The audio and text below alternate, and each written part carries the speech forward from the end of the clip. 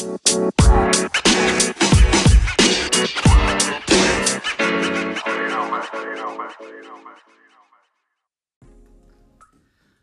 90, a podcast presented by Sand and Surf Soccer Club. Paul Scholes from the phone booth.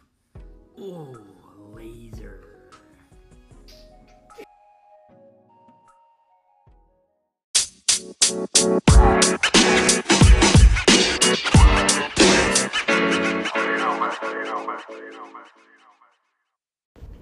Alright guys, welcome to week 4 of the Upper 90 podcast presented by Sand and Surf Soccer Club.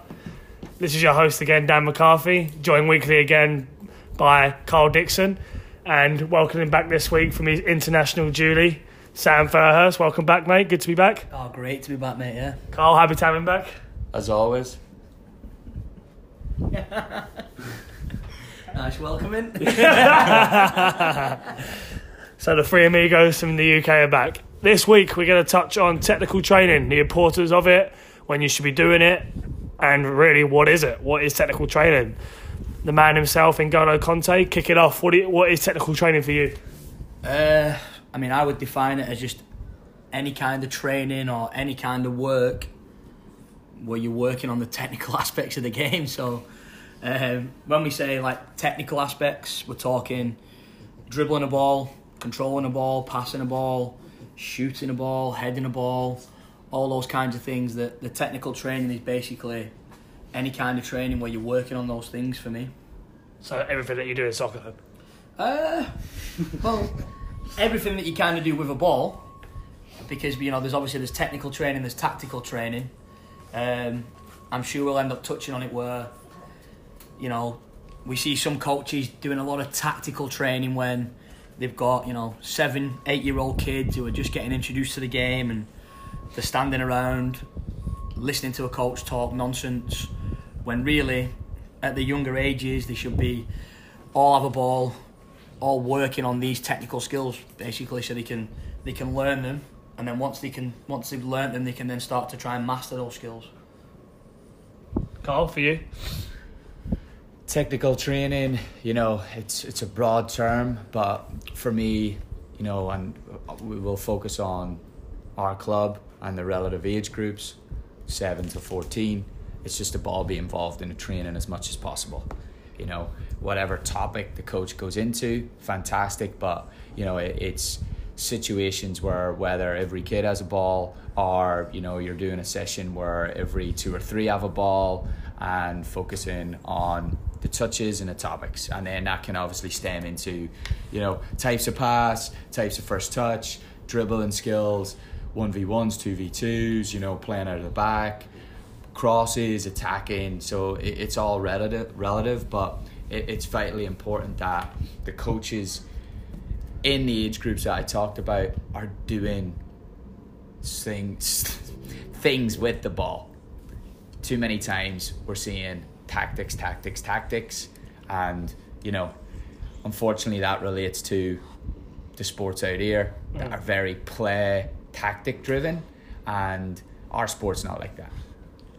Yes, we do have scenarios where we can make plays, but there's definitely a bigger aspect of having that player have the technical skills to make a lot of decisions.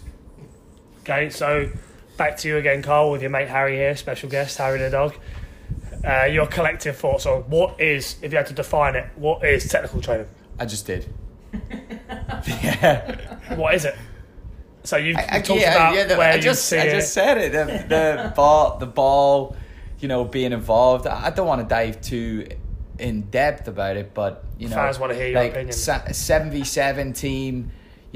Every player should be working on skill topics, stemming into topics that are relative to the age group and what happens on game day. We should see the kids, not standing still as much, moving. There should be competition in there within that technical training, in my opinion. And, then that builds from there. If we do that with our youngest age groups, then when you get to that 13, 14-year-old age group, you can really start to work on phases of play and tactics, playing through the midfield or whatever that topic is. So, yeah, I'm looking at right now 7v7 or even 9v9, 7 to 11. You know, the ball's involved. All the kids are touching it in a topic, working on all aspects of their skill range. Okay, Sam, for you, technical training, more of a description on it, and for you, what if you had to define technical training? Well, I'm pretty similar to Carl on that one. Like I said in my intro, it's basically anything where you're working on controlling, passing, dribbling, shooting, heading. And everything else that goes with the game. I'll kind of echo what Carl said. In the younger ages, really important that's the focus, technical training. So then in the older ages, you can work on that tactical stuff, and you don't have your sessions breaking down when you're trying to, Carl used the example, build through midfield. If everyone can pass a ball properly, control the ball properly, the body shape's correct, because you've worked on those technical things when they're young, the tactical sessions in the older age groups are a lot easier to run. Okay, fair enough. So, staying with you, Sam, when and where should you be doing technical training? I mean, specifically, technical actual training, as we call it. Like you say, if you're a younger player, you should be doing it in all your practices. I wouldn't call it specifically technical training, but I would say touching a ball on your own could class as technical training. And this could just be like we used to do as kids, side of the house, kicking a ball against the wall, on the field with your friends, playing a game of soccer tennis where you've made a soccer tennis net out of a little bit of wire that you stole from someone's shed, you know. Anything. Wigan stories. You can tell you grew up in Wigan. He's not even on a football pitch. He's in a field. Cows and everything. He soccer tennis over a cow in Wigan. Are you using a sheep as your tennis net by any chance?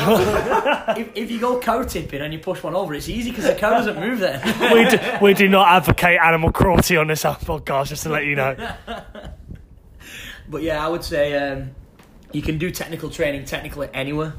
You can do it on your own, and I think those players who really, really want to be the best players and they want to play at a high level, they should be doing it all the time. There's no excuse for not grabbing a ball and going to the local field or playing in the driveway, or even I used to play in the house and for as long as I could until I broke something, and then I was banned for a few days and then I play again. So I think match ban. Yeah.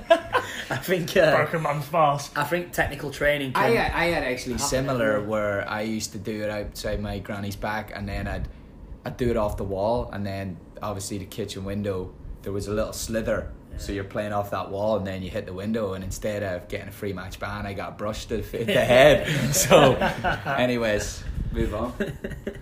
I think though what you're getting at, I think you're going to try and now stem it into like technical training with actual one-on-one trainers. Is that where you're going with this? Rumour on the street is you're the man for the technical 1v1. I figured this would be a good chance for a little plug. I think, it's a great point what Sam was talking about though, and it goes back into last week. The culture of playing the game and playing the sport, not being forced to play it, training not being forced on you. None of us did one-on-one training. We didn't, to be honest, we didn't even know technical training. It was just, you're just getting touches on a ball, trying stuff, you know. You were bending balls around stuff to hit something, practicing that. And, you know, out here, unfortunately, we talked about the culture of the game being a little different, not growing up with it as much in certain areas. So people are seeking one-on-one training to develop the touches. And look, I think it's great that people are seeking that. You know, obviously people charge for that, so if you can afford it, fantastic. But I also think it's relative to get your kid in areas like futsal or playing the game as much as possible without even a coach involved, because that's where you're going to pick up those technical skills and try little things. So that would be my thought. Yeah, I think it's very easy to hit a shortcut and go out and get a trainer sometimes, and, you know, go use the machines that are available out there, such as Toka. I'm not sure what your thoughts are on that, but, you know, sometimes it's just about going on YouTube and watching, or going and watching Premier League games, La Liga games, international games, whatever it is, and just watching your heroes and the players out there who are at the top doing it, and, you know, trying to replicate some of the things they're doing and notice some of the simple things that they're doing. Maybe not the rainbows and stuff like that, but, you know, just the first touch, the control, how they get out of small spaces, stuff like that. So that all comes from technical training. So, as coaches of club teams, you know, young and old, do you focus on technical training in your practices, in your weekly team practices? If so, how? Carl, we'll go with you. Well, of course, I focus on it. Yeah, it's the. You'd be surprised, some coaches don't, they go all tactical, yeah? No, look. Let me jump in here with a story. Please, hey, Bacon, it's 1 minute. Please, all right, guys, sit down, get your coffees. There's a lot of listeners that won't know this, but I used to live in Florida, right? So anyway, I'll go quick. One of the first teams I went out to coach in Florida, it wasn't a full-on AYSO team, it was a bit of a mix, but they had a volunteer coach. So I went in and I just helped him with his practices. Couldn't be at the games. So he would always give me a report on the games. I would try and work on certain things with him. And he would always come and say, yeah, we did really poor. We couldn't do this, we couldn't do that. And the team wasn't a very strong team. So when it got to practice, I let him do one of the practices to see what he had been doing with these girls. And he spent a full hour practice doing kick-off set plays. And they had about 10 different kick-offs. And the reason he started doing that, league clubs are doing that. The reason he'd started doing so many kick-off set pieces was because they kept conceding so many goals, they were getting a lot of kick-offs. And he figured this was going to be his best chance to score goals. Well, yeah, hey, pump it forward. I think it's a great stem into, and probably a lot of our listeners who are volunteer coaches and coach on the rec side, you know, people might say it, but I don't think they mean it. You know, they want to develop kids and players. They're trying to figure out a way to win the game. Yeah. That's it. That's all they're doing, and that's a fact. You know, and people look at me after a win or a loss with any age group and sometimes have questioned, like, why do you not react at a win, or you look like you don't care after the loss. And it's all in perspective of, I just want to develop these kids to play the game when they're older and have the touches and have the ability to make all the decisions. So, you know, I think that could stem into definitely the rec side a little bit. It's obviously very hard. That's volunteer people. Yeah. They're not educated in it. There's nobody really mandating it. So, you know, but back to your question on what do I do in training, it's always very technical, especially with the youngest age groups. And then it goes into relevant topics, you know, 7v7, playing out of the back, you know, do they have the skill ability to make the decisions? One of the decisions might be to dribble and take a player on. I'll reinforce that in the training. And then if you're doing a scenario where it's 2v2 and you're building out the back from one side and the other two get to win the ball and score, at least then you're still hitting other topics within the practice, but reinforcing the dribbling aspect out of the back. Now, are they going to dribble every time out of the back? No. They'll play a pass to break the lines, maybe play back to the keeper, play a wide pass, or maybe a little chip pass into the striker's feet. It's our duty every week or every few weeks or every 6 weeks to give those players the skill ability to make those decisions. Right. And that's, you know, what we do throughout the club. We focus on, do we give these kids the ability that when they get to game day, they can make the decisions? No, none of our coaches are thinking about how do we get the result at the weekend, because we know when we put all that skill, technical training in with the small-sided games with the topics, that should make us successful. Yep. Now, if the other team plays a certain way, then we might have to adjust at the weekend, and we do that in the game. But that is what our training is always focused on, developing players that can play the game and make a lot of decisions. And look, it won't always go right. You know, a lot of the time it might go wrong, but in the bigger aspect of it, you know, it's doing that individual justice and it's doing the whole team justice. You know what I mean? So technical training, just to sum it up, it is not just, you know, skills on the ball, step over, scissors, first touch control. It's also about making mental decisions and decision making, when to pass, dribble or shoot, the three, you know, topics and choices that you'll have in a game. So I think a lot of coaches, parents, listeners on this podcast, when we say technical training, may be thinking we're trying to advocate, you know, how many skills you can do or how many touches you can get in the game. But what also coincides with this topic is giving the kids the opportunity to make multiple decisions and know when in situations in games what decisions to make based off their technical ability. So the game is, a big part of the game is decision making, and like especially at the top level, you'll see you'll people talk about winning and losing games off a bad decision or a good decision. Obviously, we're not coaching at a level, but part of our job is to help the kids make decisions. If the kids don't have any technical ability, it will affect the decisions that they can make. So, for example, I'm going to use Kevin De Bruyne, plays for Man City. Yeah. He's some would call him a centre midfielder, some would say he's an attacking midfielder or a wide midfielder. He's that good, he can play basically anywhere. Or we just call him a bowler. Yeah. But the thing that's so good about De Bruyne is, on the field, he's able to make any kind of decision that he wants because his technical ability is so good. Yeah. So, for example, he's a very good short passer of the ball. He's a very good long passer of the ball. He can cross a ball very well. He can dribble. He can shoot with his right foot. He can shoot with his left foot. He can pass with his right, pass with his left. He's got a few little skill moves. He can turn. He's got this technical ability where it allows him to make any kind of decision, which makes him very, very difficult to play against. Yeah. So, obviously, it's going to be tough for us to develop players as good as Kevin De Bruyne. Yeah. But hey, never know. Using that kind of, the thing that I talked about him being able to do a little bit of everything, that's what we want to try and give our kids so that they can make any kind of decision they want. Yeah. There's nothing worse than seeing a kid who can do all these moves, but he'll never do a move to go to his left foot because he can't shoot with his left foot. So we want to be able to have players who can play with both feet. They can do moves. They can pass a ball high. They can pass a ball low. We want them to be able to do all those things. So in the long run, they have all these different decisions that they can make. Yeah, and even I think another one would be, touch on what you just said there, a kid who has all the skills in the world, but also they've got to make the right decisions and when to do those skills. If you're, 4 yards outside your goal in your own box, do you want to be doing step overs and trying to get out of there? Probably not. So it's about, making the right decision, when to, for example, on the attacking sense, when to cross the ball, when to shoot, when to drive towards the goal, when to drive out, to create a cross. You've got to make the right decisions. You can have all the skills in the world, but it's about, touching into your mental side and being able to know when, if, how to use the skills you possess to make the correct decision to benefit not just yourself, but obviously the team in the game. So, Carl, I know you want to jump on this. I'm not going to jump into this, but there was something you said earlier. You talked about Toka. I'll give Toka a plug here. But Toka was based on, it was a whole recovery method.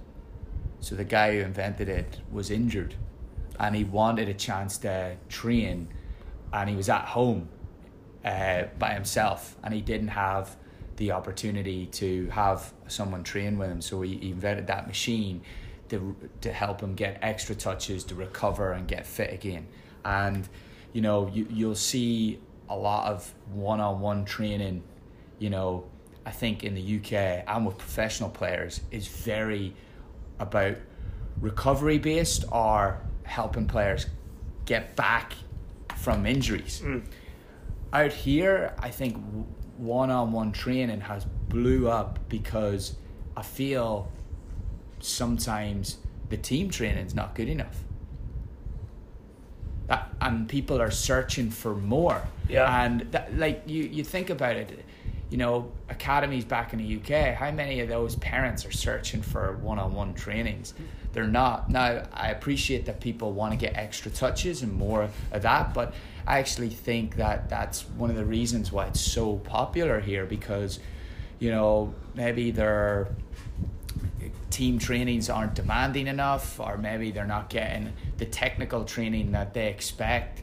So it's blew up. And to be honest, there's some people I know that do more one-on-one training than the other. The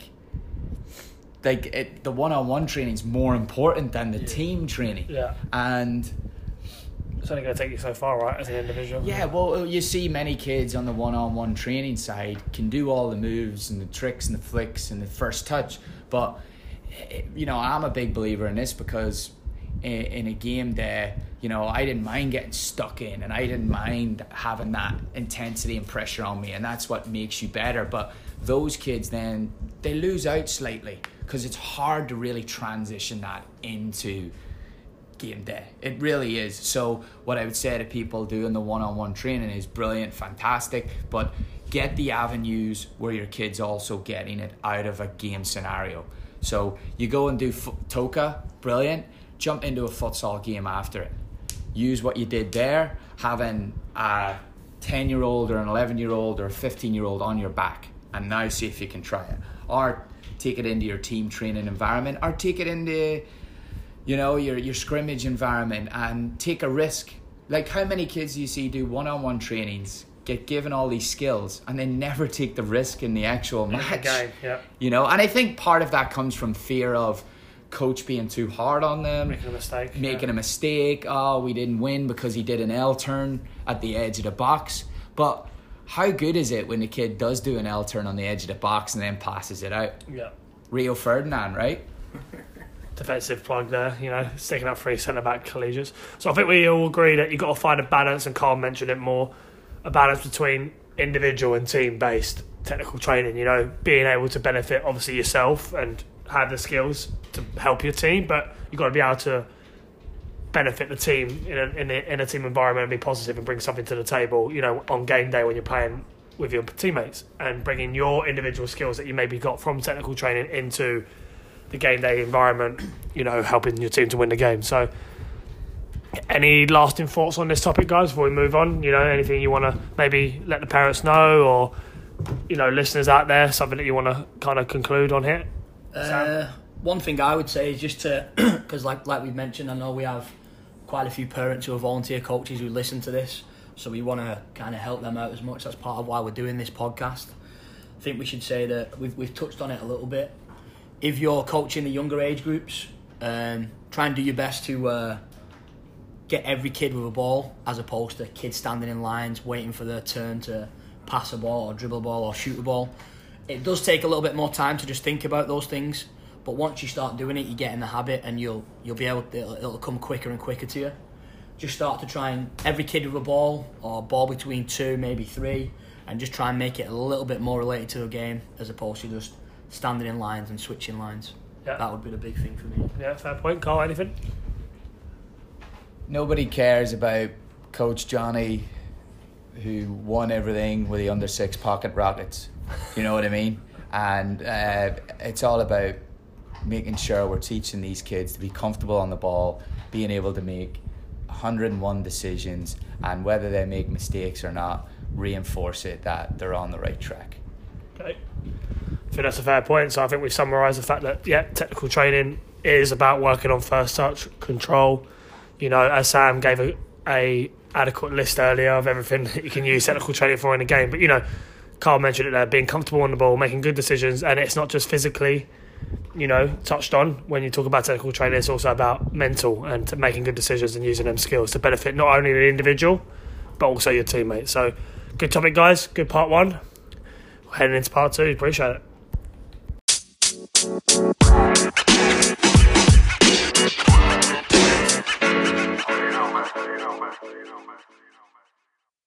Heading into part 2 of the podcast this week.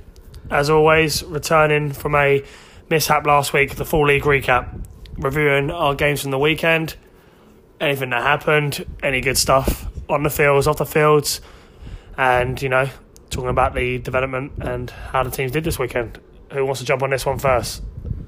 Sammy Ferris, bring it in. Just 3 games this weekend for me. 2 very good, very pleasing ones. 1 very disappointing one. Disappointing not because of the result, but just because of the way the team played, and they played with a lack of desire this weekend. One of my teams, which was very disappointing. Made loads of mistakes, not a big deal, but the fact that they just didn't have the desire to go out and play and compete was the thing that I was a little bit angry with. But luckily they had 2 games this weekend, so they were able to make up for it on the Sunday. They put in a really good performance on the Sunday, which was pleasing. Helped finish the weekend on a high, you know.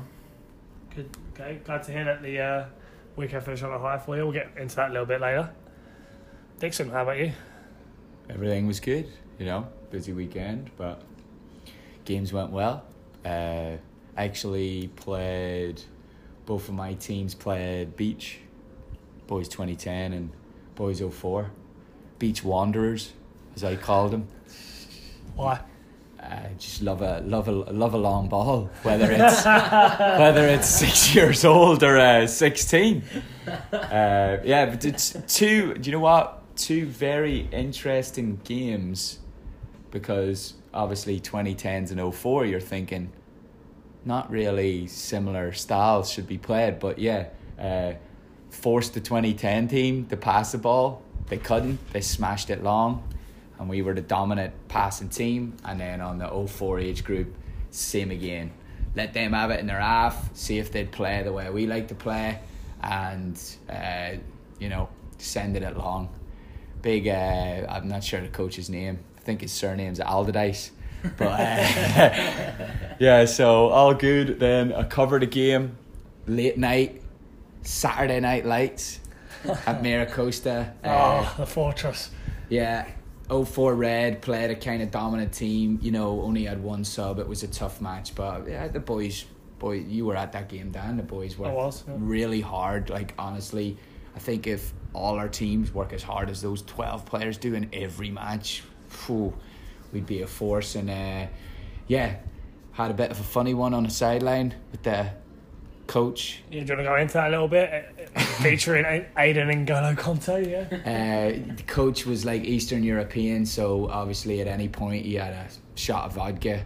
Shots go wide, the usual. And one of our players, Aiden, very technical, smaller kid, very aggressive, good tackle, putting his body about. Was playing against these bigger lads, and he had to do it a little bit more, and he did it a couple of times, and then there was a situation where I think it was like a 50-50, and he put him on the weights a little bit, and American muscle. The coach started screaming at the ref saying he's doing it all the time, and then he kind of looks at Aiden and says he doesn't know how to play soccer, which was, me and you sat there, we kind of laughed at it, but deep inside we also thought of how pathetic that was to make that comment. Like, just because the kid's maybe put a hard tackle in or thrown his body around doesn't mean that you should insult him like that. And then on top of that, Aiden was probably technically the best player on the field in terms of passing the ball and connecting the play and on and off the ball. So just thought it was another sad, poor situation of a coach. To be honest, he probably doesn't even deserve the term coach. Another person that just ruins youth sports, really. So all good. Lot of our teams, still doing the right things. All the coaches, doing some great stuff. So plenty of stories. I'm sure you guys have. Are we all games? Yeah, I had a busy weekend this weekend. I coached 5 games on Saturday, all of my own. About time you started doing some work, innit? Giving back to the game, me. Coached my own teams. 8 a.m. early one with the 07s away against Slammers. It was a fun game. Boys played really well, played some nice stuff, took advantage. Unfortunately, get to the 09s first. The 09s away at Real Socal out in the valley. On the hill? I wasn't on the hill, no. Wasn't on the hill, unfortunately. I was looking out for that, Sam. I know you mentioned the dreaded hill, but we weren't there. It was hot, but, boys started on fire. 3 goals in 5 minutes to start the game. Diego hat-trick, I'll give him a shout-out for that. Are you sure you weren't on the hill? You just didn't know you were on the hill? I'm not sure, you maybe. Playing downhill first? Possibly, yeah. I maybe didn't take into account. Because it's deceptive, the hill. Yeah, okay. Possibly, you just don't know. You only realise you're on a hill when you can't get out the back. But no, 09s are brilliant, got a good win, but played really well. More pleasingly, they battled with each other, played as a team and really knocked the ball around. And then, due to that, unfortunately, I had to miss the 06s game. Played a local team with Galaxy. Coach Chris was able to cover that for me, which was great. Said the boys done well, they battled hard. Got a good, battled, as I said. Played some nice stuff and worked hard for each other. I came out of there, with a good performance, moving on, staying unbeaten in Fight 2. And then I was able to... Any stories? Can I finish? Oh, sorry, I was just getting bored of you talking about yourself. Well, I don't get to talk much on this podcast because I'm having to take care of these clowns. But I know the parents. Why we had you host it? I know. I know why the listeners want to hear it. So, and I was able to cover Mark's 06 black team against Galaxy, which was boys play well. And then finish it off, Coach Chris's 05 boys got a good result against Strikers. The first half, too direct, couple of shape mishaps, but easily fixed, and went on to secure a good win and play some good stuff in the process. So yeah, good weekend for myself, and got to watch that game with you, Carl. Yeah, so So you're done. So any stories? Stories? I'll let Sam kick off the stories. Seeing as he is the man of the story, I'll come back to me. I'll think of a good one. It was something that I kind of learned this weekend that I don't know whether any of our listeners know this or not. Feel free to kind of comment and let us know if you were actually aware of this. Email Dan with your questions. Or comment on the Instagram and Facebook podcast posts. My 2010s were playing a game. One of our defenders had the ball in our box and then was kind of fouled. There was a little push from behind. Free kick, no big deal. The kid jumps up, grabs the ball, plays a short pass to the left back. Left back controls it, whips it out to the left midfielder, and we're on a counter-attack. I was stood up applauding the boys for playing quick. Referee blows a whistle. So referee takes it back. I'm kind of listening to what she's saying to the boys. She made him retake it because the free kick was inside the box, and when he made the pass, the ball didn't leave the box because the other player was inside the box, who then played the next pass. The referee said, the ball has to leave the box. So she made him retake it. Now, I was unaware of this. I know that on a goal kick, the ball has to leave the box. But I was under the impression that once that was kind of done, the game, that rule didn't apply anymore, whether it be free kicks, anything else. But she showed me at half-time the rule in the FIFA rules, that it is actually a rule that free kicks in the box, like a goal kick, also have to leave the box. FIFA rules relating to 2010s? She just showed me the FIFA rules. I don't know if there's any different rules for 2010s. With it being over 8, it wouldn't surprise me if there's a rule for 2010. There's a rule for a different one for the 9v9 teams, and maybe there's another one for the 11v11 teams as well. But it was interesting. Can't knock out professionalism, right? Rule book, can't knock that. Hey, fair play, but I bet you, I would say 90% of people don't know that. That'd be interesting to know. I didn't. Dan didn't know that. I didn't know. Dan had absolutely no idea. Zero. Dan just learned that it has to come outside the box on a goal kick. To be fair, no, he didn't learn that because his teams usually just smash it long, so he knew it had to come outside it. So, for those of you who have seen my teams play, you know that is not true. Tiki Taka McCarthy, they call me around there. He's Spanish now. Yeah, I told you. Eighth Spanish. Great granddad. But yeah, no. Hey, it was interesting as well because if a goalkeeper's got the ball in his or her hands, he or she can roll it to a player who is inside the box, and player will go on. Thanks for that. Yeah, no problem.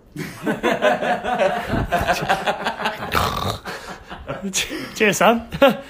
Carl, any stories? I mean, you covered a couple of games. You coach complete different ends of the spectrum in terms of boys 2004 and way down to the 2010s. I have a good one. Here we go. I have a good one. You're going to bring something to the table finally. Not actually our club, but on one of our fields, and local club was coming on after us against another team, and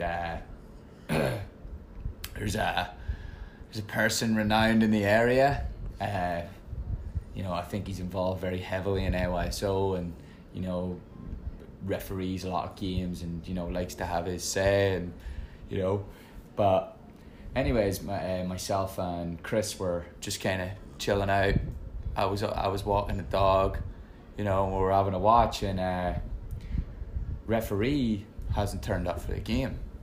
Now, we've noticed this a lot, and maybe it's good for our parents and people to hear this, that the referee schedule is pretty hectic, and I don't think it's as organised as it could be, and some of the refs have games finishing when they're supposed to be starting a game in a location that's like 15 or 20 minutes later, 5 minutes away. This is probably a good time to plug as well the email that we sent out to our parents about referees quitting. There's also a shortage of referees now because of parent and coach behaviour, so this is just a little plug, just a reminder. Yeah, so Sam, stop So- shouting at the referees, yeah? So anyways, both teams are kind of at their benches. The two coaches, and two female coaches, by the way, which love to see that, are talking to both their teams, and no referee around. Coaches are talking to their teams, kids are all just sitting there patient, and then, this guy walks out onto the field, and then he walks over to our benches. Now, any of our families listen to this, our coaches and the other coach can handle these situations. We don't need anyone else to get involved. I think everyone's experienced enough to, if the referee's 10 minutes late or 20 minutes late, we can figure it out. But this guy completely overpowered, I think, the two coaches, and basically it turned out that he put himself up to referee the game. So he was in his Sunday church clothes, went to the car, and like Superman, his outfit was fully changed, and he was in a crisp referee outfit, socks, shorts, and top on. Honestly, he must have it ironed and on a hanger in his car, ready to go. So, anyways, he walked out on the field. He blew the whistle. Captains, the usual. He's loving it. He's soak it up. He's a centre of attention now. Loving the he went limelight. from being a fan to now, he's involved. He's the man. To then, a car drives around the corner, and in that car you can see a bright yellow outfit. Uh-oh. Now, Referee. it wasn't Big Bird from Sesame Street. It was a referee coming late from his other game. So, everyone, I'm sure the coaches looked over, everyone accepted it, and this guy, when the referee got out of his car, stand in the middle of the field, shouted in front of everybody, "You're 15 minutes late." And the referee was like, "I just finished the game there, I got over here as quick as possible." "Well, you shouldn't be late."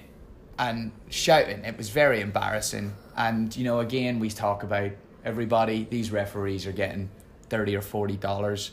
It doesn't even fill up their gas tank, and I think we should treat them with a little bit more respect and know they're not professionals, and know that things are out of their hands. And I just thought, again, it was just one of those situations where I hope when it's our club, our parents will just sit down, relax, let the coaches handle the situation, let the coaches talk to the kids. If someone's going to be late, let the kids be out in the field, 4 or 5 balls, just passing and moving, doing a little keepy-uppy, whatever they want till it comes, But it seems like everybody always wants to make a mountain out of a molehill, So I just thought that was an interesting one. We talk about a lot on this podcast of parent involvement, and I just thought it's like, I hope that we've set these boundaries in place in our club, that people know that, if you're a volunteer coach or you're part of another organisation,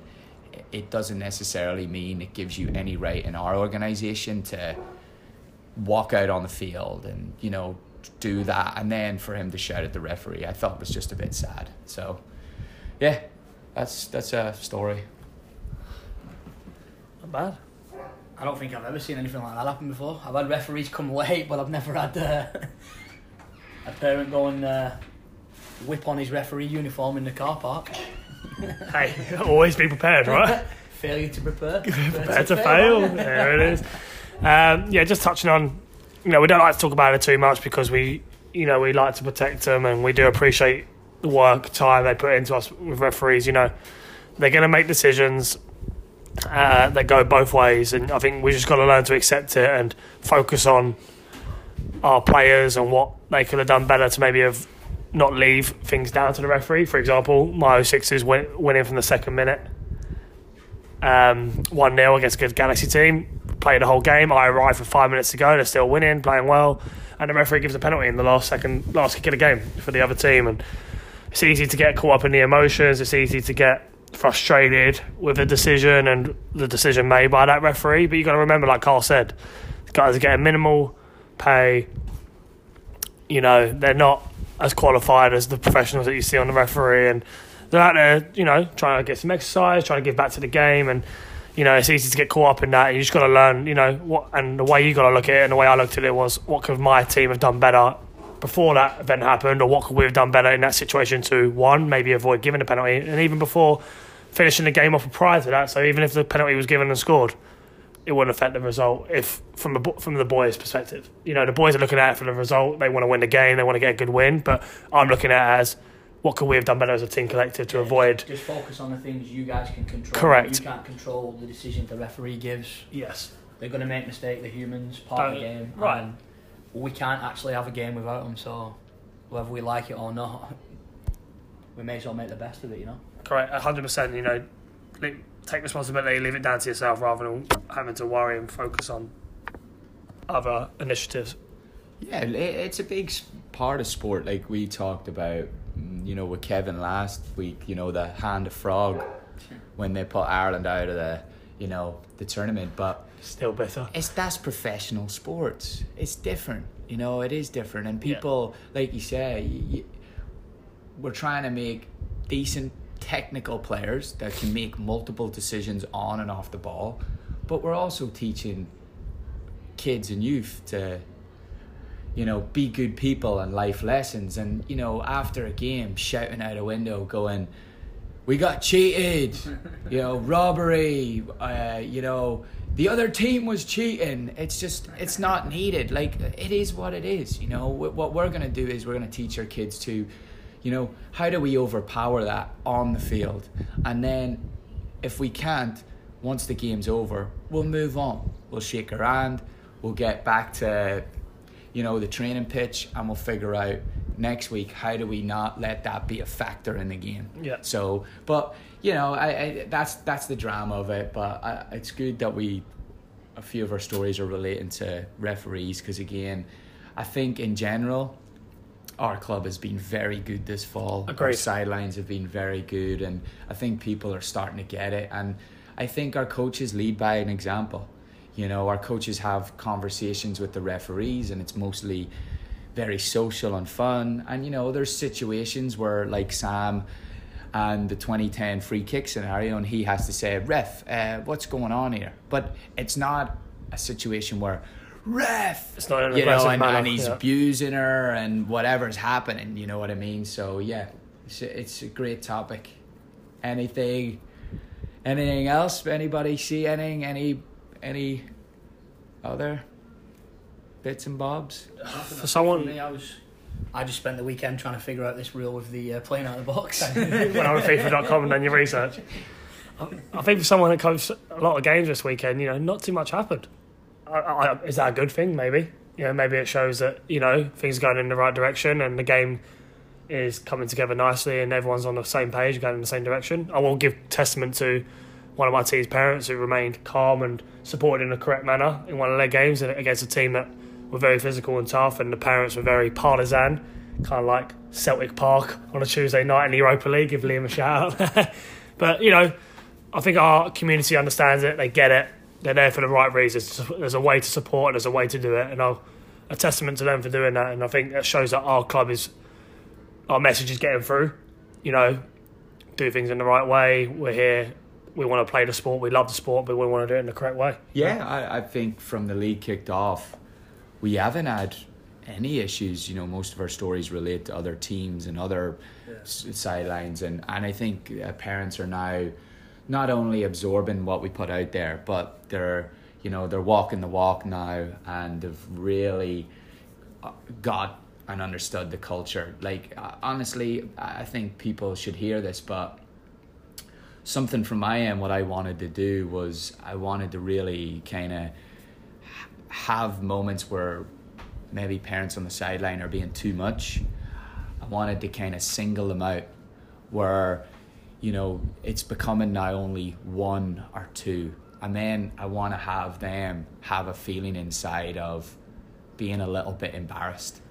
And I think if that catches home, and when people are shouting as loud as they can, go, go, go, or they're screaming at the ref, I think now you're only seeing it one or two. And I think a lot of those one or twos are now pulling back because there's a thing of, you know, they're looking around them and everyone else is sitting in their chair, chilled out, being supportive or not saying a thing. So, yeah, I think that you know, hopefully people listen to this That's what I want to get to, because honestly, in my opinion, shouting and screaming, calling the referee a cheat, calling the other team a cheat, getting angry over any kind of sporting game under the age of 16 is embarrassing. It really is. So Gotta learn to control the emotions of the sport, right? I You won't see Dixon running down a touchline, knee sliding, celebrating a 90th minute winner for the 2010s. I had to single a parent out this weekend, actually, in my 10s game. ooh. We had a Dun dun dun dun. we had a goal disallowed for offside. It was actually a really Wait good there, hold on. Offside. How many Offside. offside? offside. Oh, Plural. hey, offside. Let's keep it We classy. cater to both, you know, the Atlantic and the Pacific. Come on. And quite a good goal, good little passing goal. Very marginal as to whether it was offside or not. Better. And the lad, did I say offside first time? Yeah. We'll have to play that back. I don't think I did. You did. Hey, you're the American in the room. Do you want to clarify quickly what we're talking about? Someone. So we're talking about the offside rule being called offside and not what it's called over here as offsides with an S on the end. Obviously, offsides is plural, which would mean, you know, in more than one instance there are, you know, two offsides going on or something along. I don't even know where it's come from. The only time, I mean, well, I don't know. We used to say when we were kids, are we playing offsides? As in, like, just to clarify before the game, like, are we playing the offside rule? Yeah. And offsides, I guess, was just a quick way of saying the offside rule. But I don't know where the offsides comes from over here, but it is actually offside. Just Yeah. offside. So an example we don't would be- need the S on the end. You know, Johnny is offsides. It's actually Johnny's offside. Yeah. So we had a goal Cheers for that, Carl. that was disallowed because a player was offside. Good goal. Guy smashed it in the corner. Very close, but the referee gave it as offside. One of the parents had a little shout at the ref because he thought it was a goal, shouldn't have been given offside and all that sort of stuff. And it was a close one, but it is what it is. It's a kids' game. It's not a massive deal. You know, it was a great finish. It was a great passing move. We still did that. Granted, the goal didn't go down on paper, but we don't even keep score at that age anyway, so it technically doesn't even matter. So I just had to shout over to him, like, hey, I called out his name. We don't need that. Don't worry about it. Calm yourself down. And that was that. And I shouted it across so everyone could hear. That was the only incident we had in the game of a parent shouting at a referee or disputing a call or whatever. Hopefully, in the future, he'll be kind of embarrassed enough that it won't happen again. Hopefully my parents are the same. They now don't want to get called out for shouting at the referee or shouting something to the boys. So, Well, I think you just did what we talked about. Yeah. You know, you kind of, you know, we're not in the business of singling people out, but we're trying to get people to run the course. So you kind of singled them out, and you know, I'm sure he accepted it, and I'm sure part of him felt a little embarrassed. Yeah. And I think now, next time, you know, that might not happen. And I think it's, you know, we talk about the kids and learning moments. I think the parents have to learn how to be, you know, appropriate and the right parent on the sideline. So I'm lucky. My parents are sound as a parent. yeah, okay, move on. you put yourself on the chopping board. Everybody who listens to this, is there anything in Dan's life that's bad? Like, Happy-go-lucky guy. You know? Life's good for me.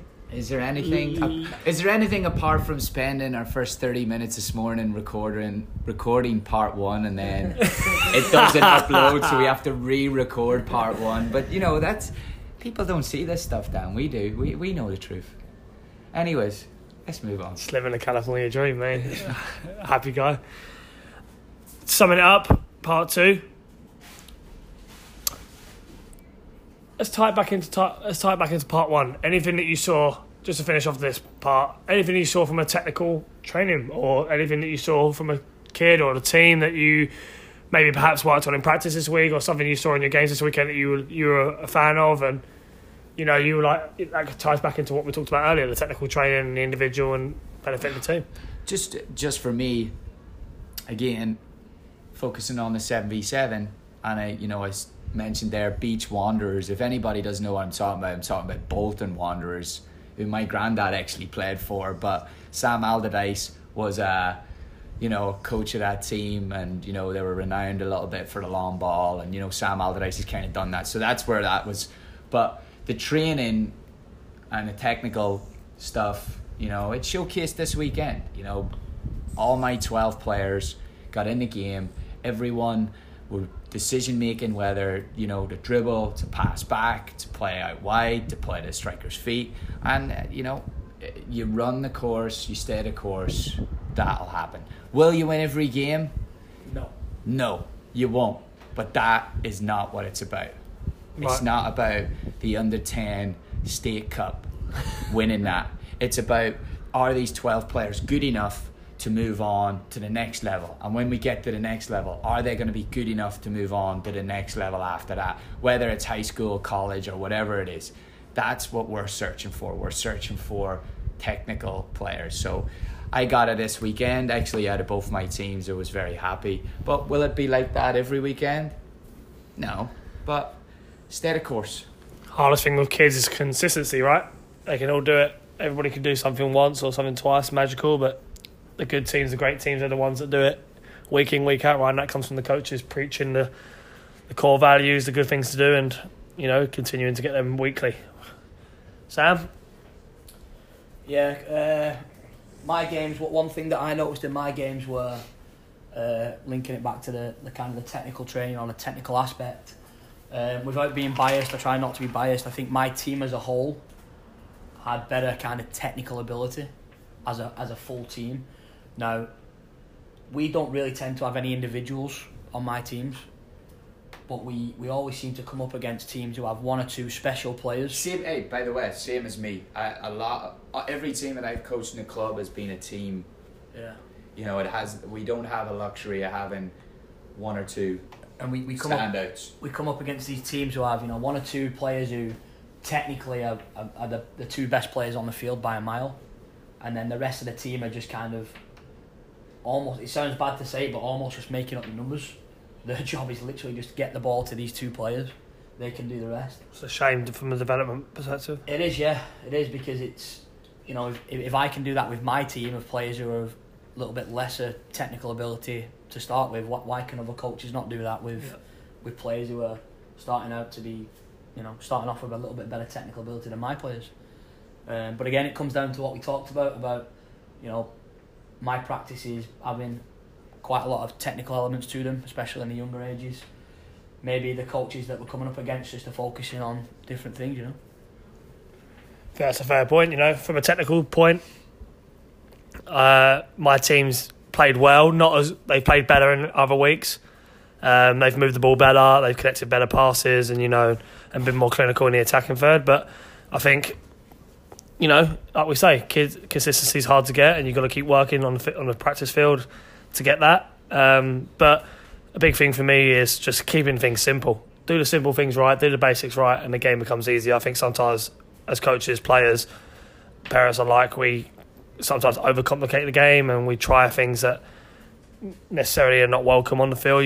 Just keep it simple. It's a team game. I'm a big believer in sharing the ball, pass and move, keeping things simple, moving the ball side to side, and that'll figure most things out. And this week didn't see that as much from my teams, but I'm sure in future weeks when we continue to focus on it, we'll get there. So, yeah, I think that's a good roundup. Any lasting thoughts, Carl, before we move on? Nope. Let's roll it on, lad. Let's go. All right. Finish there. Part 3 coming up. Cheers, guys. Carl, no? Nope.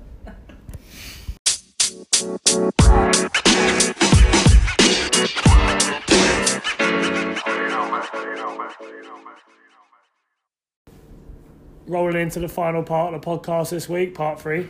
Typically, we usually do a Premier League/Champions League review from the games of the week in this episode, or sorry, should I say in this part. However, we wanted to mix it up this week. We've been having some great feedback from parents and listeners on the podcast, asking some questions that are relative to soccer over here in the US and even comparing it to football back in the UK. See what I did there? So we're going to answer some questions, discuss some points that have been discussed elsewhere. and we'll go with that. Tell you So, what, yeah, go on. We're going to be lucky not to lose you to a big time podcast with jokes like that, aren't we? I must say, I've been Was there an actual joke there? been in talks with ESPN and Amazon, but we won't go into that because I don't want to be, What don't question are we don't starting want to with? get jealous there. Do we want to make sure to let people know? Send us as many. Oh yeah, of questions. course. Where should they send them? Host, Well, I was actually going to do that at the end. We'll do it. We can do it now. We've received questions on. We always upload our episode links to our Facebook and Instagram pages for the club, Sand and Surf Soccer Club. So get on Facebook, Instagram, follow us on there. Look out for the post with the podcast artwork of myself, Carl, and Sam, looking good, pointing to the upper 90 title in It's a the bit top cold in corner. that photo, innit, for Sam? Yeah, you might see a couple of stiff ones on the chest there, but but yeah, have a He look needs for that. that cover-up tape, the Kardashians were. Sam, he's coaches Kardashian sometimes, but yeah, look for that. Look for the link and feel free to comment on them posts on the Facebook and Instagram page with your questions or thoughts, feedback, things we can discuss. We're going to look to do this more in the third and final parts of our podcast to give back to the parents and reach out and grow the community on this podcast. So one that we had from Grace Walker, Ethan Walker's mother on the Boys 08 Black team, an avid supporter of the club and a great addition to our club, was, are the sidelines in America a lot different to the sidelines in the UK in terms of parent behaviour and expectations on that sort of stuff? So, Sam, kick it off, my friend. What do you think in that question from Grace? Yes, they are. All right. Do I need to expand? I'm sure Grace would appreciate it. No, yeah. Many times I've seen it. We've talked about it. Not just us guys. We've talked about it with many different coaches and many different friends. That like the sidelines over here can just be crazy at times. I think the main times that you notice it is at the kind of the higher level or the higher intense games, where like a final in a tournament or a playoff game. And parents, and I think the post was about grandparents as well, anyone on that sideline just at times just seems to go crazy. It's almost as if they're watching the kids playing the World Cup final, and if they don't win the game, there's going to be some massive punishment, and it's like win at all costs. And some of the shouting and the screaming is just crazy. The fact that adults shout at kids, shout at referees, is just ridiculous. And it's something that when I talk to my friends who coach at clubs back in England, they don't have anything. They don't have any of these problems. My personal opinion on why it's so bad here is down to the pay to play model. Sorry. So those people that are listening that aren't aware, Pay as you play. That sounds like Sounds like a phone contract. That does. those are the contracts that I used to get on. Top up your sim, £10 a month. If you're injured, you don't get paid. Are we looking for Metro PCS to sponsor this? Pay as you play. I used to have to pretend I wasn't injured just to get in the squad to get me money. That was all. Sorry, pay to play. And I think that, well, sorry, for those that don't know, in England, I think probably the rest of Europe, we can say soccer is free. Basically, you might pay a small amount just to rent an indoor facility if the weather's bad, just to kind of keep the club going, but it's only a few dollars here and there. So it's a little bit different in this country. Just pay a small fee to join the team as well, just to get your uniform, but nothing. Yeah, nothing like what we substantial. pay. We're talking maybe $50 a year, Yeah. even, maybe not even that. Right. And basically, I think that when you get people that are paying for a product like they are over here, I think they feel that they have a right to say what they want and almost do what they want. They class themselves as kind of a part of it, or a shareholder, Part of the furniture. and I think that kind of stems, and that makes them feel like they've got the right to scream and shout and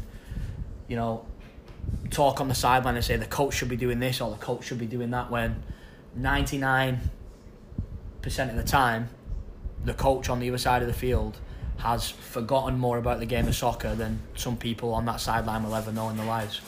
Oh, that is... And Boom. It might sound like a big I'd say statement. most but people thought that would come out of my mouth, but I I'm was gonna- happy I didn't say that one. It's Sam's channeling his inner Finally, Carl. Sam is showing his real personality because he's played this act for a while. Showing now, his being true a happy-go-lucky colours. guy, but he is, people, he's more ruthless than even me. Don't know about as ruthless, but he's definitely kicking in there. Yeah, go on.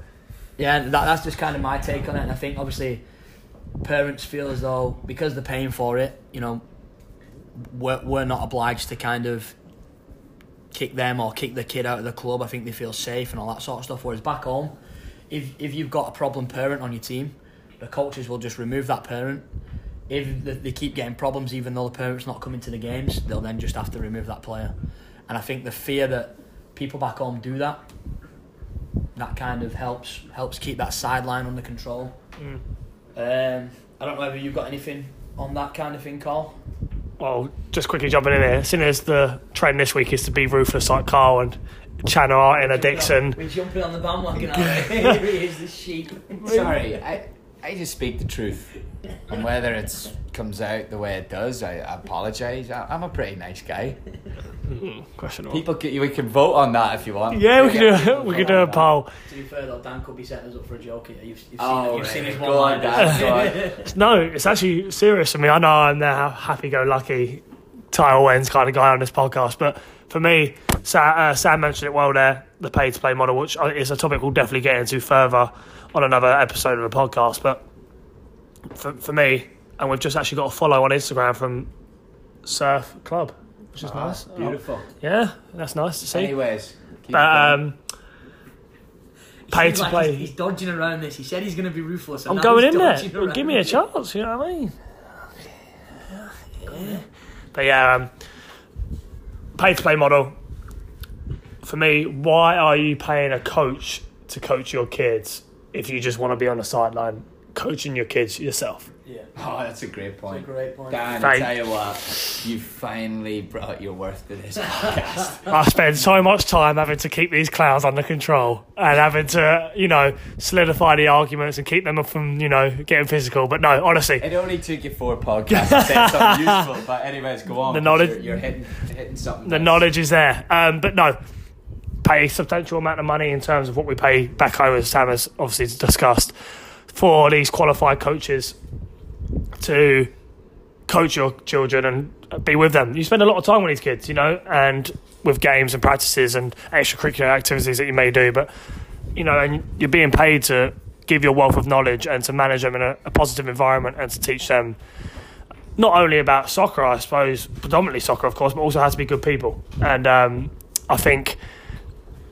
honestly, why are you paying that substantial amount of money to a person who, on paper and hopefully their reputation, solidifies that they are qualified to do so, I'm gonna to coach jump in soccer? right there, because this might be something that people back home that are listening might not know either. If you think you can do the job better yourself. Yeah. If all these other sports in America, to be a coach, you don't actually need any qualifications. They don't do coaching courses or coaching licenses. Soccer, I believe, is the only sport where they actually have organised and like a pathway to like the coaching education, the coaching licenses. And many parents may not know this, but obviously all of our coaches are licensed. Parents on the sideline who want to, give their insight and all this sort of stuff, because they're used to doing it at a basketball game or a baseball game, where they are the same level as that coach, because that coach does not have any qualifications. Right. They may have played the game, but no actual real, been on a course and being graded on something. Yeah. It's good that people need to know that all of our coaches do have and have to have these qualifications and these licenses, which they don't have in other sports. And one that you recently done one, I'm sure, and I recently done one in the summer with a few of the other coaches. Coaching education, always learning.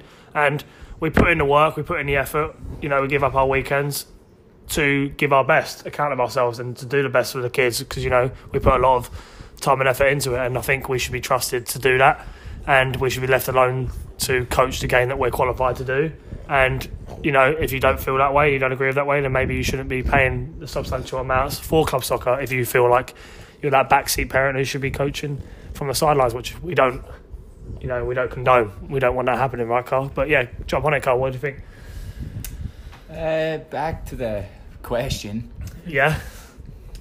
I think there's a lot of talking factors, and there's a lot of discussions that could stem from it. I think the biggest one is culture.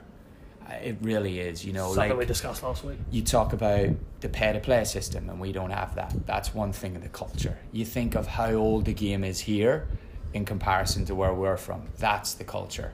An example of that, just to go back to what you guys are talking about, like you said, someone is paying money to have a coach who has a playing background, who has an educational background in the sport, and also is pursuing more education and goals for themselves in that sport.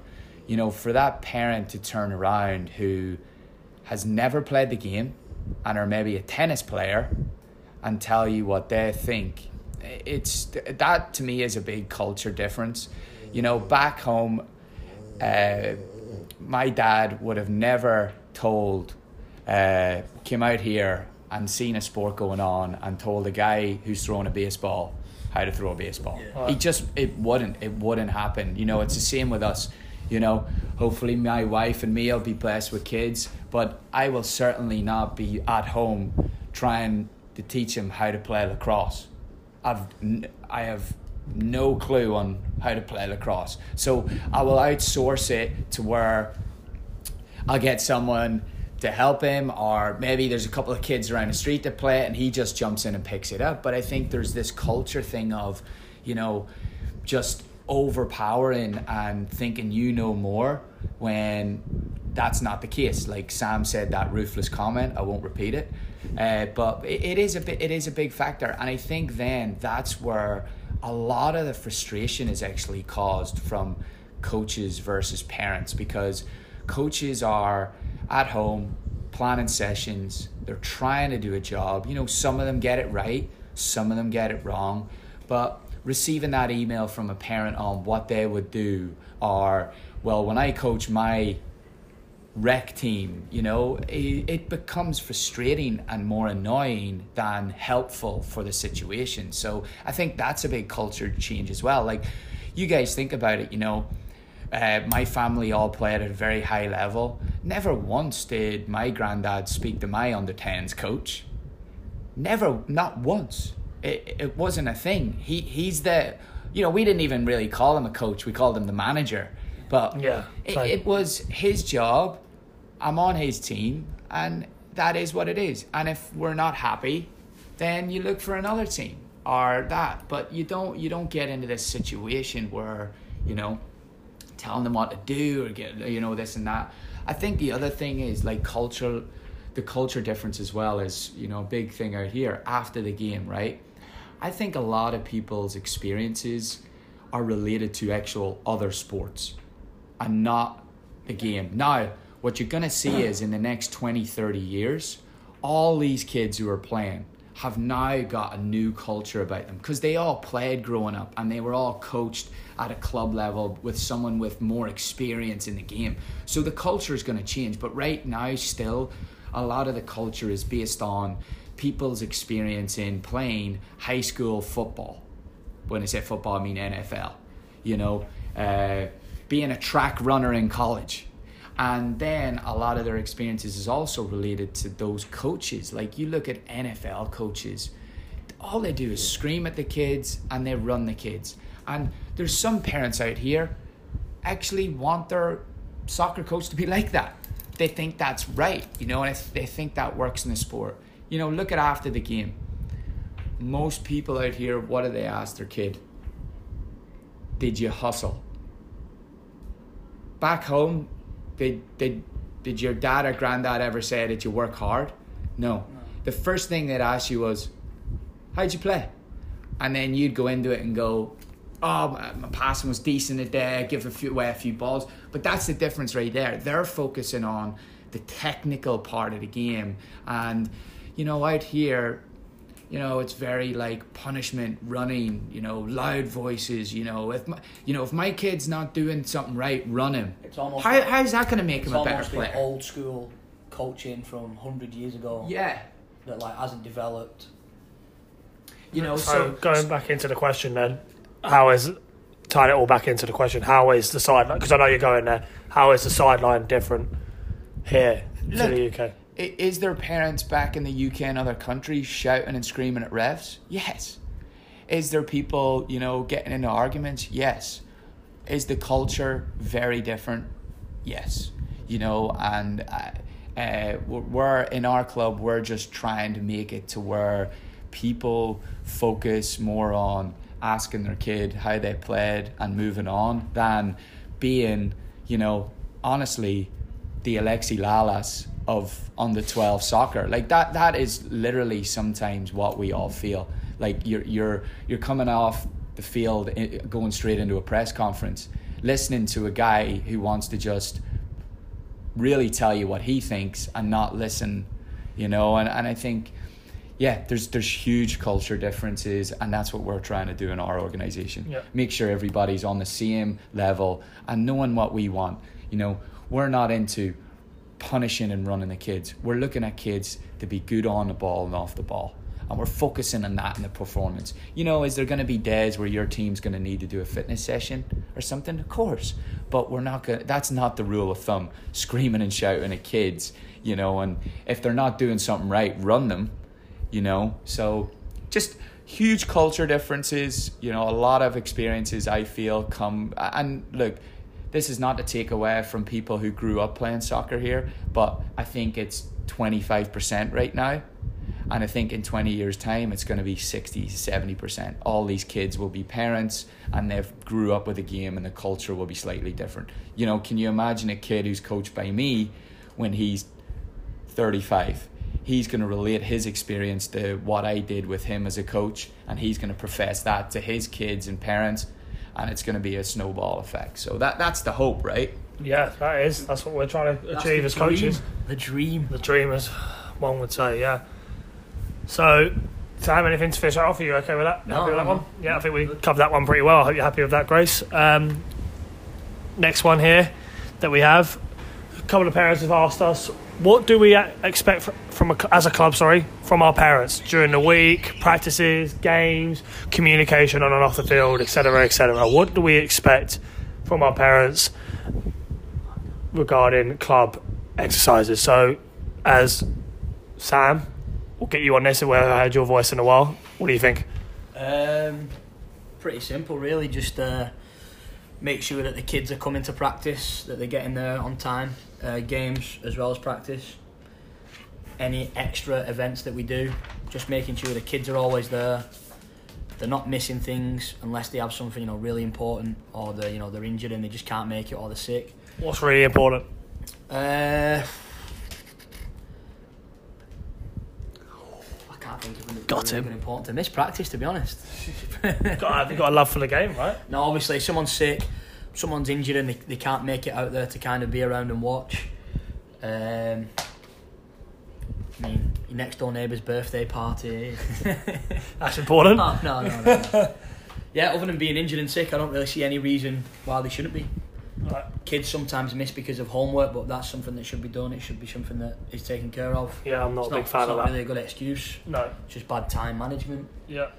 But then on the times when, you know, like say they are sick, they are injured, something's going on, obviously I expect the parents to inform me and let me know what's going on in good time, so I can adjust my sessions, plan for them not being at the game, etc, etc.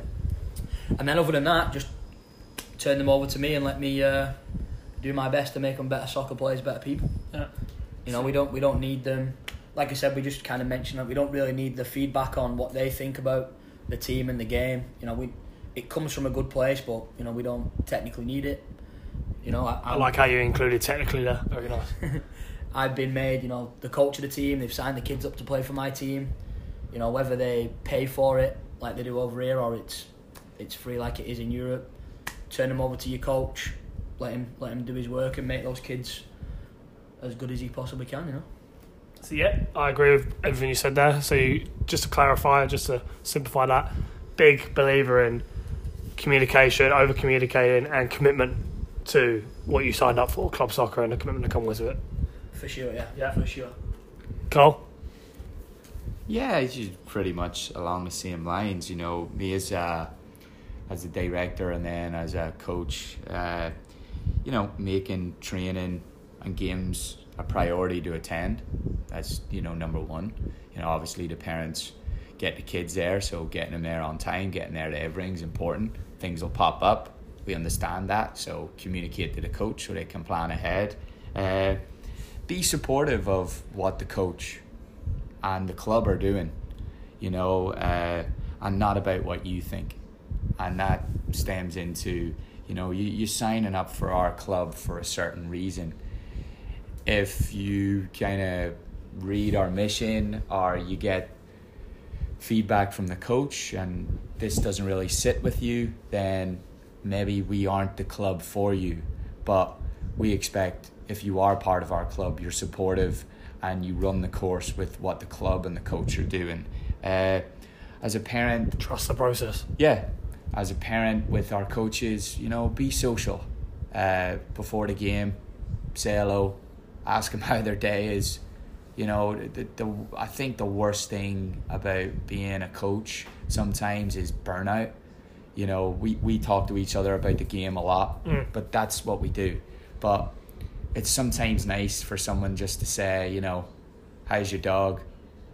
Did you do anything with your wife? Instead of going straight into football. The boys played well, the boys didn't, or being a sports analyst.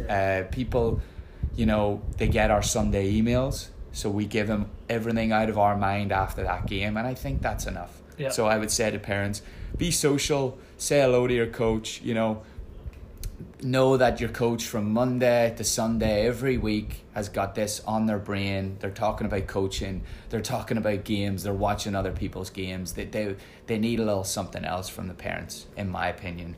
And then probably the final thing would be respectful of everything. You know, be respectful of your coach, be respectful of the practice scenario. You know, don't be sitting beside the field. The field's sacred. You know, be respectful of the game day scenario. You know, be respectful of the referees, be respectful of the coach's philosophy, be respectful of the coach's demeanor and his style. You know, everyone's different, you know, because unfortunately there's a lot of situations out there where it's not respectful, and it's quite sad, you know. So yeah, as a parent, through the week, through the year, that's what we expect. And I don't think we're asking a lot. I think we're actually asking a lot less. Yeah. You know, the involvement doesn't need to be as much. And I will say this, if people want to give their energy and want to be involved, help with stuff like team parties, you know, days off the field, like can we do a beach day for fun, you know, because that's where coaches need help. Coaches don't need help on the sessions, the game day plans, the formations, the player development. They don't, but you know, they need help getting a restaurant organized for a lunch at a tournament. So that's where people should focus their energy on. Yeah, great point. I think we should probably just add into that one as well the 24-hour rule.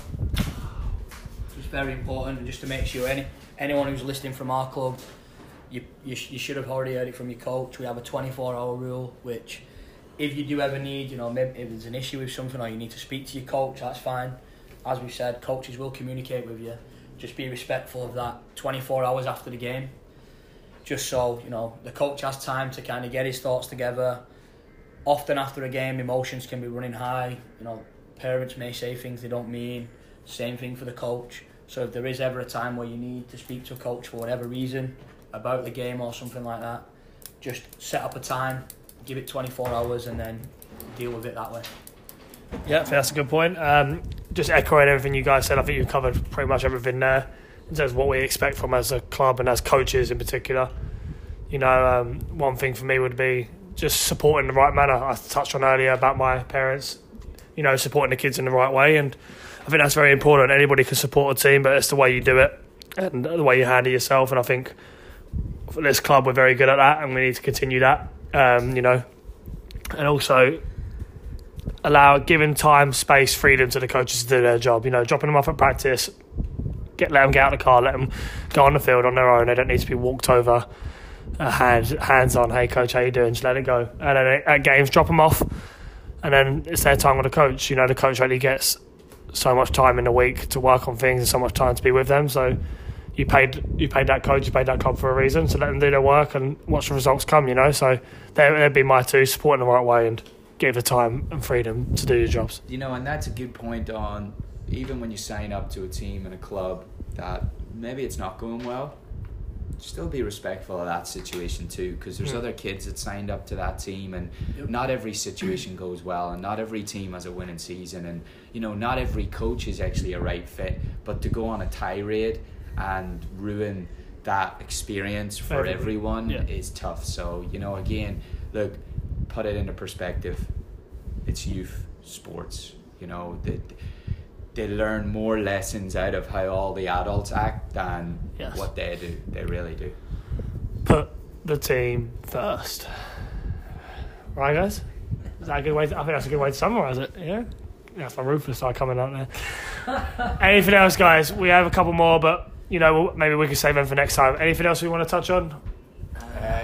No, we'll discuss you and how you build your jokes up, and you know, we'll help you next week. So help. Maybe you can ask the listeners to send you some jokes. Actually, some of the 2010 boys could help them out. I do remember Sam saying earlier that they might lose me to a bigger platform. That the way this is going, that might be happening. But no, great topic. Something, a new initiative we want to introduce. So, guys, get your questions in. You can email myself. I'll take that.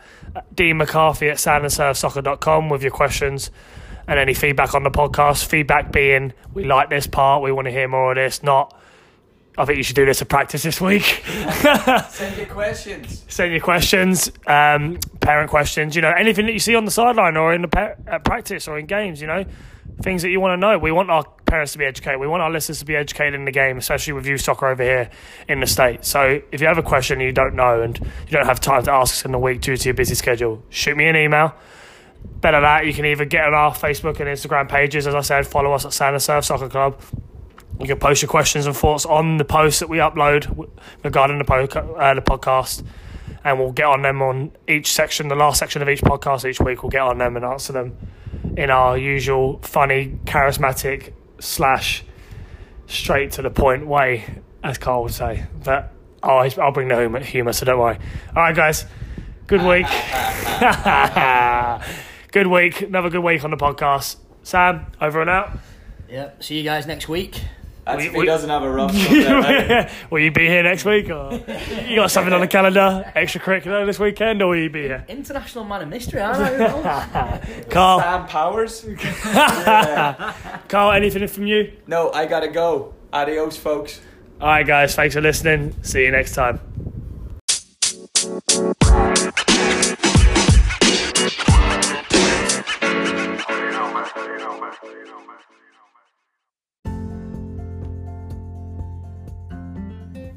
That was week 4 of the Upper 90 podcast presented by Sand and Surf Soccer Club. Great to have Sam back on the show this week. Looking forward for the club.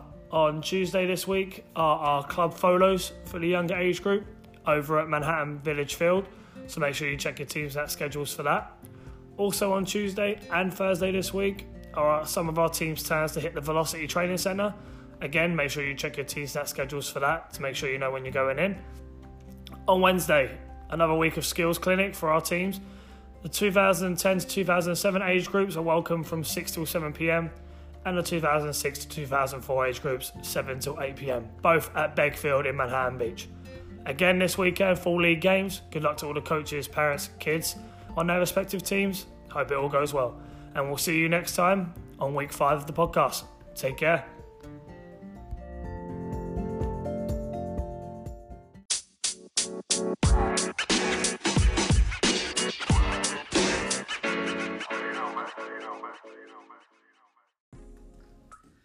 Upper 90, a podcast presented by Sand and Surf Soccer Club.